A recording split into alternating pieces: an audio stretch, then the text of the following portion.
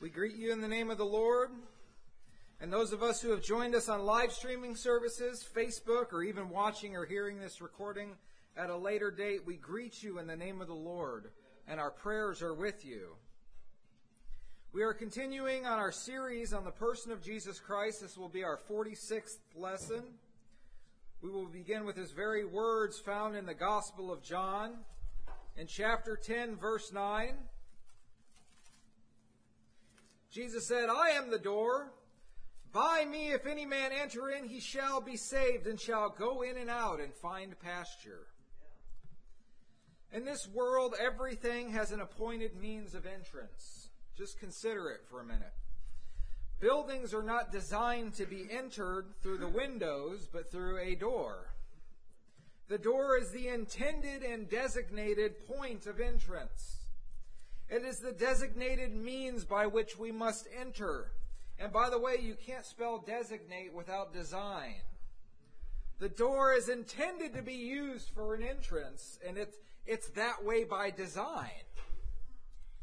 There are also other things besides physical representations that we could consider, such as those who belong to a company, or to an organization, or to a club, or to those who hold exclusive memberships.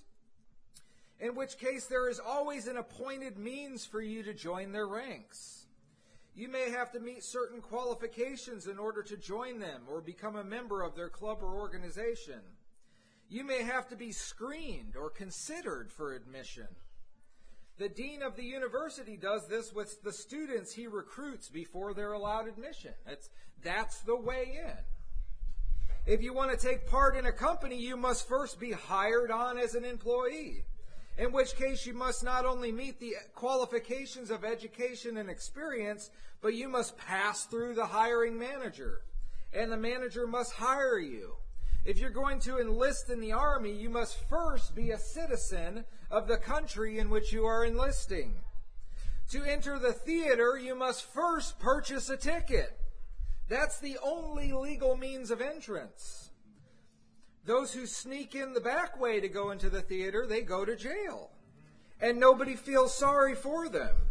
And we could go on and on and on here, but the point I want to draw out is this, is that everywhere in our day-to-day lives, everywhere, we have this consistent experience and must submit to only one official appointed means of admission or entering into anything, or becoming a part of something, or participating in a membership, or being employed.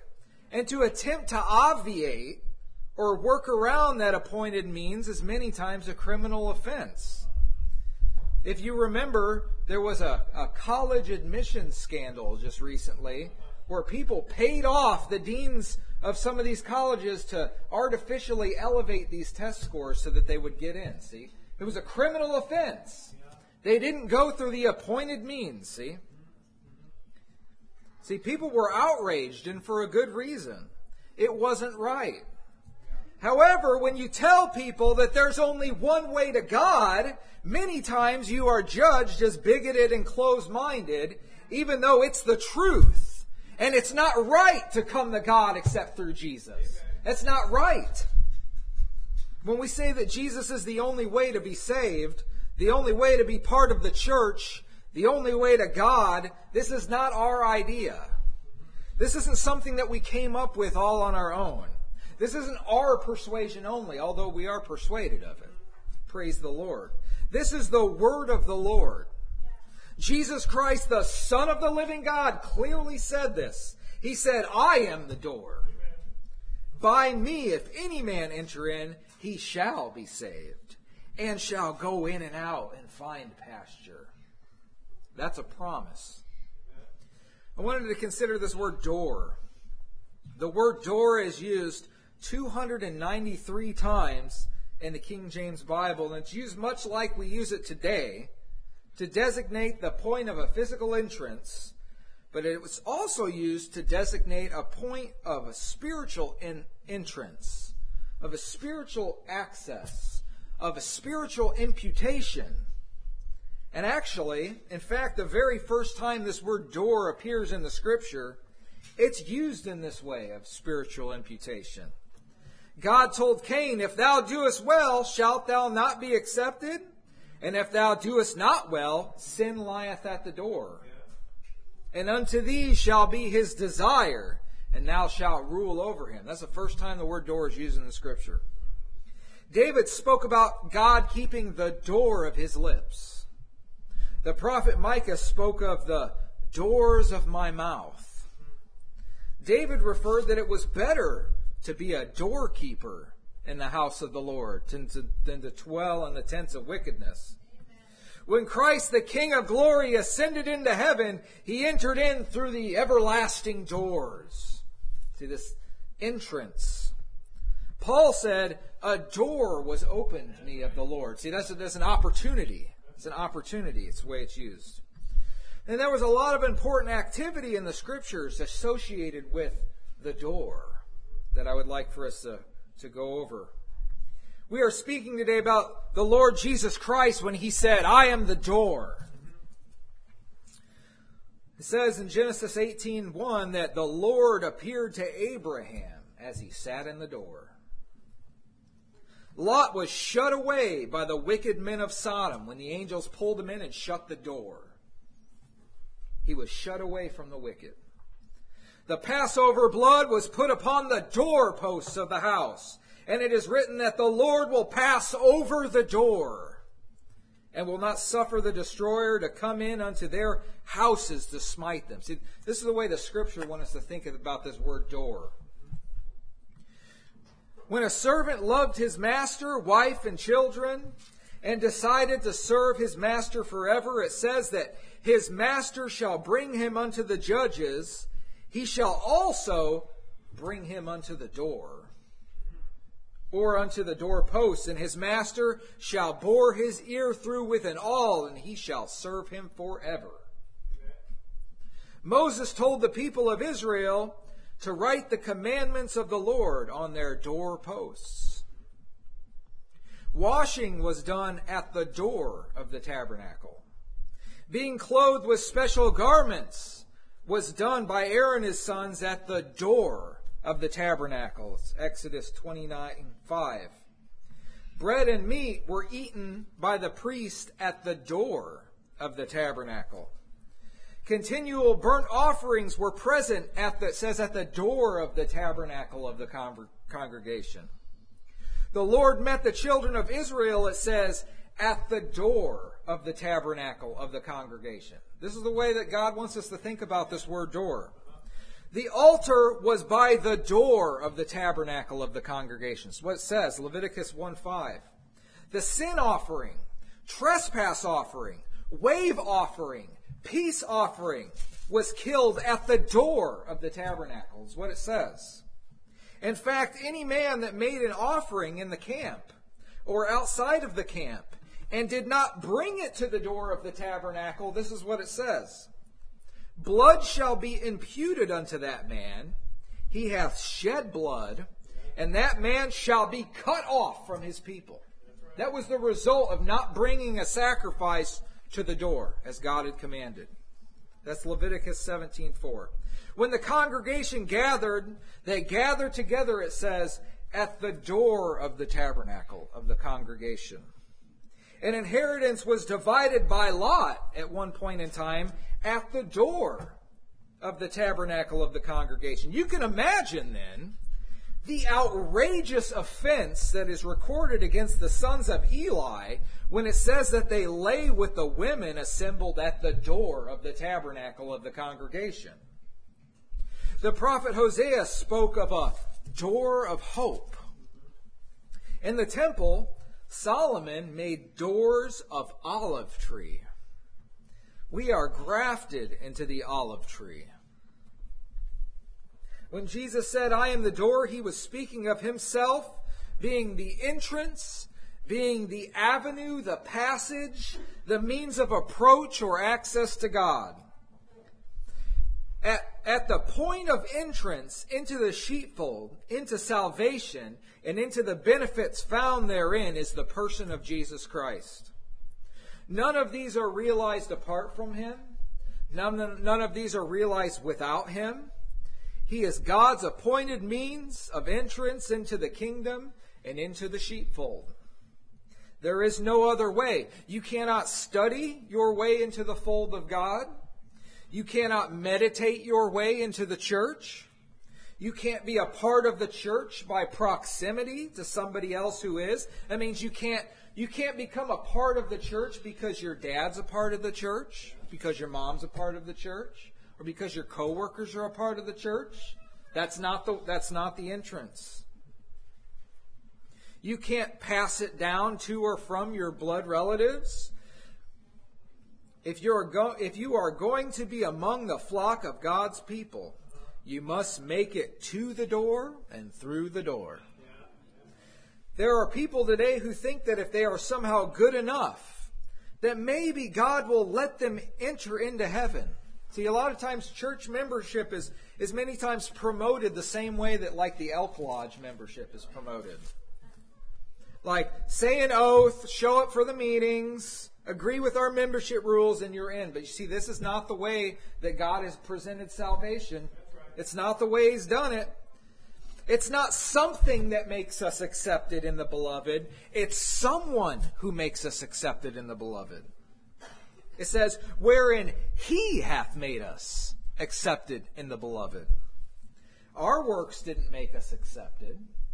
His works made us accepted. When we put our faith in Him, God accepts us because of Him. That's the reason why He's the door. God has accepted the person of Jesus Christ. The salvation of God has the Son at the center. God saves absolutely no one apart from the consideration of His only begotten Son. Consider what the Scripture says about it. He's chosen us in Him. We are in Him, who is true. He is gathering together all things in one in Him. All the spiritual blessings for us are in Him. All the spiritual blessings for us are in Him. All the fullness dwells in Him bodily. Our confidence is in Him. Our trust is in Him. Our hope is in Him. Our life is hid in Him. These aren't my words. These are declarations in the Scripture. We believe in Him. We walk in Him. We are rooted and built up in Him. We abide in Him. We are complete in Him. We are perfected in Him. We're talking today about Jesus being the door to the sheepfold. Rightly considered, this means that we do not enter the fold merely by a profession of faith, any more than making a profession of wealth makes you wealthy. I'm a millionaire. Does that mean that I'm a millionaire? Unless there are steps taken by a person or a series of events in order to make me wealthy, just saying it, there's not like a magical wand in salvation. There's not like a magical phrase that you just say, I believe in Christ and you're saved. There's a real transaction that's going on here. There's a real entrance. There's a real appropriation. We don't enter the fold merely by making a profession with our mouth, although it's involved. It is involved. Neither do we enter because of an act of obedience, or even because we have submitted to an ordinance of baptism. Maybe we submit to an ordinance and that'll get us in. The confession is not the door. The obedience is not the door. The baptism is not the door. It's the person of Jesus Christ. He's the door. He's the author and finisher of our faith. He's the one that makes us willing in the day of His power. He's the one that satisfied God, and it's because of Him that our baptism avails anything at all, brethren. Before Christ died for sin and was raised again, many people were baptized, but they did not enter the kingdom until they were born again. See, there was a very different kind of a transaction that occurred there because of the person of the Lord Jesus Christ. Baptism saves us because God does something in baptism. And God has done something through His Son, Jesus Christ. When Noah built the ark, there was only one door constructed in it. There was no back door to the ark. There was no secondary entrance to the ark. When the tabernacle was constructed, there was only one door to the tabernacle. It wasn't like a service door or an exit door. The Holy of Holies could only be reached through the holy place, and the holy place could only be accessed through the door. See, there's a pattern here to be seen. Those who attempt to be united with God by any other means than the door has actually attempted to rob God and steal from Him. Jesus said, "Verily, verily, I say unto you," this is the truth, "he that entereth not by the door into the sheepfold, but climbeth up some other way, the same is a thief and a robber." Jesus is the only way, the only authorized way that a person can access the salvation of God. All that will come into the sheepfold must come by the way of the door, not by the way of a Bible seminary and so-called higher education, not by the way of a process or a profession or a position, but by the way of a person. He's not a door, He is the door. He is the way, the truth, the life. "No man cometh to the Father, but by me," He said. God's appointed means of salvation. If a person will be saved, they must come to Him and enter by Him only. If you're going to be one of God's people, you are going to do so by wholly, completely, entirely, and absolutely depending with the whole weight of your soul on the person of Jesus Christ. And a person cannot do that and cannot give their life to Him in service if they do not wholeheartedly trust in Him and love Him.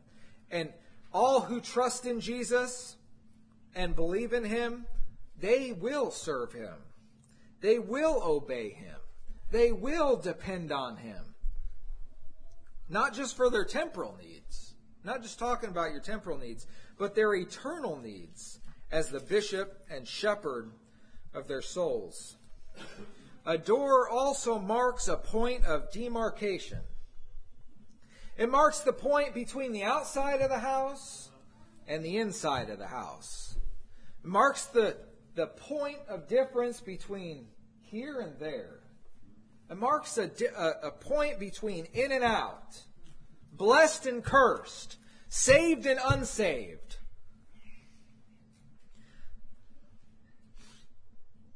Those who are in the faith and those who are out of the faith.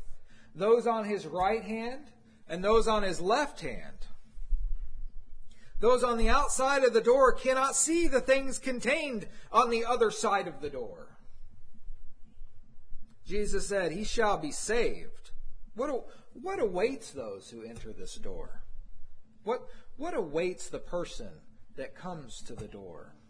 Jesus said, "He shall be saved, and shall go in and out and find pasture." And trust me, men need to be saved. We need to be saved. We're going to stand one day before a righteous and a holy God. The cup of the wrath of God is filling up against all the ungodly and the ungodly speeches that they've ungodly spoken against Him. It's filling up. The wrath of God is coming. We're seeing evidences of this thing just breaking out. There's riots in every city right now. We're seeing evidence of the wrath of God. But it's coming full force one day. Anyone who goes to this door will be saved. He shall be saved. Make no mistake about it. If you've entered in this door, you will be saved. If you're encountering fierce opposition and hardship and persecution and tribulation, if you're in the fold of God, you will be saved. That's what He said.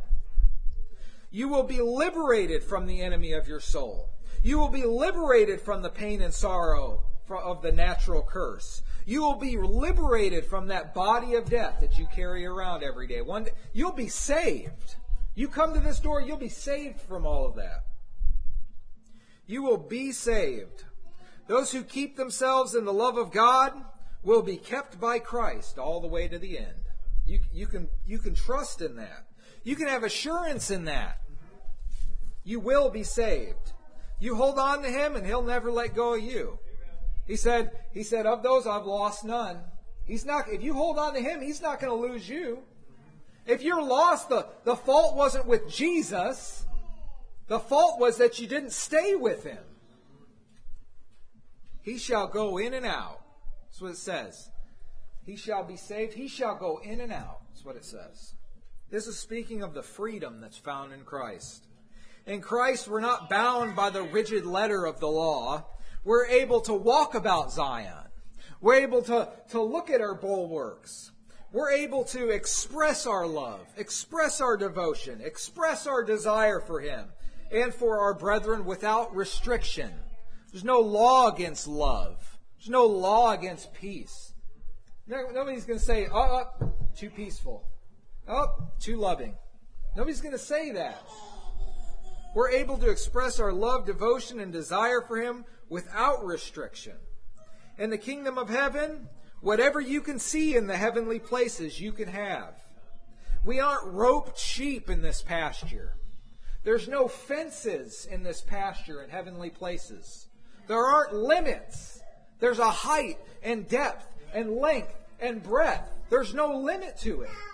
You can have as much of God as you want without limit and without restriction in this place. We're talking about when you've entered through the door. We're talking about heavenly places. We're not talking about laying up temporal. We're not talking about temporal things. We're talking about heavenly things, eternal things. You can have all you want without limit. You can go in and out. All of these satisfying things are found through the door to the sheepfold. Make no mistake about it, when you come to Christ, you will find pasture. There is a spiritual provender, a divine nourishment found in Christ that is not found anywhere else. There is rest for the weary soul here. There is food for the soul. There is strength to be gained. It's not an optional nourishment. It's an essential nourishment. You know, some animals, if you don't put them out to pasture, they'll just die. Jesus is the bread of life. He said, unless Jesus gets inside of you, unless you eat the bread and drink His blood, you have no life in you, it says. We have all entered into Christ, into the faith, into the knowledge and the understanding of God. And therefore we've entered into things like love and joy, a joy unspeakable and full of glory, and peace and communion and assurance. Have you experienced these things? This is only possible through the door. See, it's the only way it's possible. And so it doesn't really matter what anybody else says. There's going to be gainsayers that say, no, the only way to God is this. But when you've come to the Lord, you know it. You've tasted it. We can tell you that the things we've seen and experienced on this side are much better. Much better.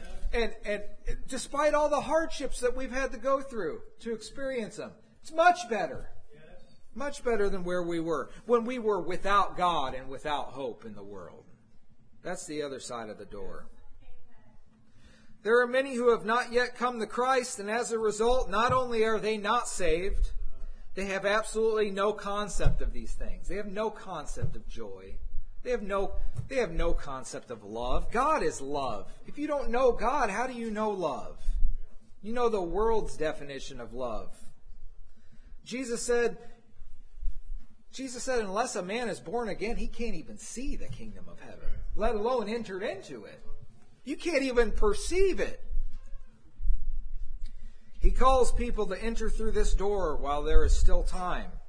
That, brethren, this door is open, this table is set, but there can be bread on the table and a man starve to death if he doesn't put it to his mouth. There can be water flowing in the stream, but if the man doesn't drink of it, he'll die of thirst. God has set the table. He's opened up fountains in the wilderness. It's available. It's right there. The door's open. He says, whosoever will may come.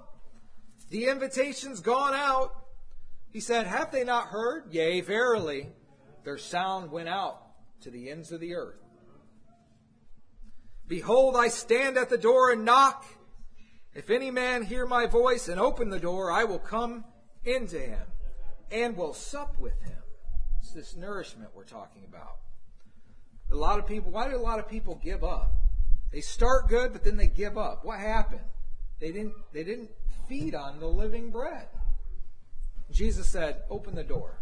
I'll come in and sup with you." As long as Noah was outside of the ark, he could not really say that he was safe from the coming destruction. Neither did he act like that either. It says that he prepared an ark in fear. He moved with fear to prepare that ark. He knew what was coming. He knew what was coming on the earth, and it says he moved with fear to prepare that ark. If Noah was going to be saved when the deluge came, he had to go into the ark through the one door, and God had to shut him in. And remember, after Noah had entered into the ark, when the floodwaters descended, this door was shut, and the way to the ark was sealed, and there wouldn't be anyone that could enter through it again, no matter how much they wanted to. When the 5 foolish virgins weren't ready, when the announcement was made that the bridegroom was coming, it is written that while they went to buy, the bridegroom came, and they that were ready went in with him unto the marriage, and the door was shut. Amen. The door is open right now, but one day it's going to be shut. You can go to the door right now. Whosoever will may come, but one day it's going to be shut. Amen. It's not going to be forever. Now's the appointed time. Right. Now is the day of salvation. One day soon the Lord will return and the door will be shut. And the wrath of God will fall heavily on everyone who is on the outside. It's imperative that people get to the door. Amen. It's imperative. See, we believe the record that God has given of His Son, but if people will not believe, but persist in their wickedness, God will blind them, and they will not be able to find this door. Remember the men of Sodom that persisted in their wickedness. What did the angels do to them? He says He struck them with blindness so that they were groping and couldn't find the door. It's a fearful thing to fall into the hands of the living God. You don't want to be among those who say the harvest is past, the summer is ended, and we are not saved.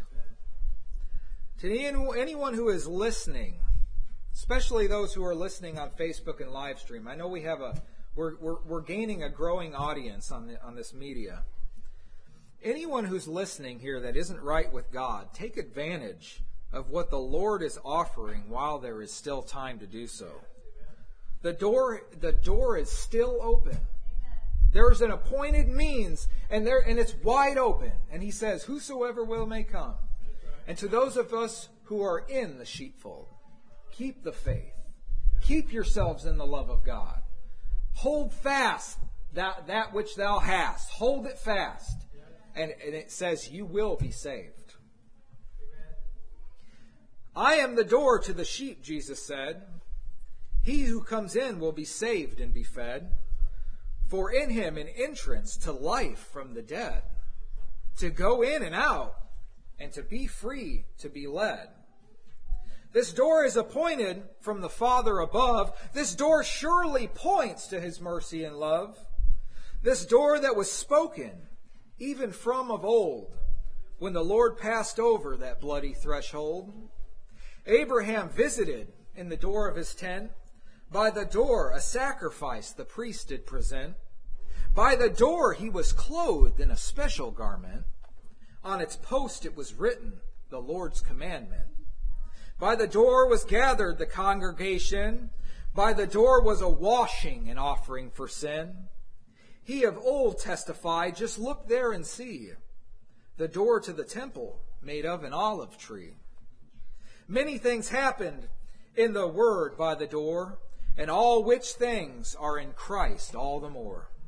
He is the entrance to graft us inside, the household of God there to safely abide. Though many may try to another way climb, and many are groping that He has made blind, a door is still open, and the day is at hand. The table is set, and it's found in this man, the one who is sent from our heavenly Father, who leads us to pasture and heavenly provender, who surely will save all who by him do enter, who hold Jesus Christ in their life at the center. We're thankful for him, the one who we're told is that blessed, appointed one door to the fold. Amen. Thank you, brethren.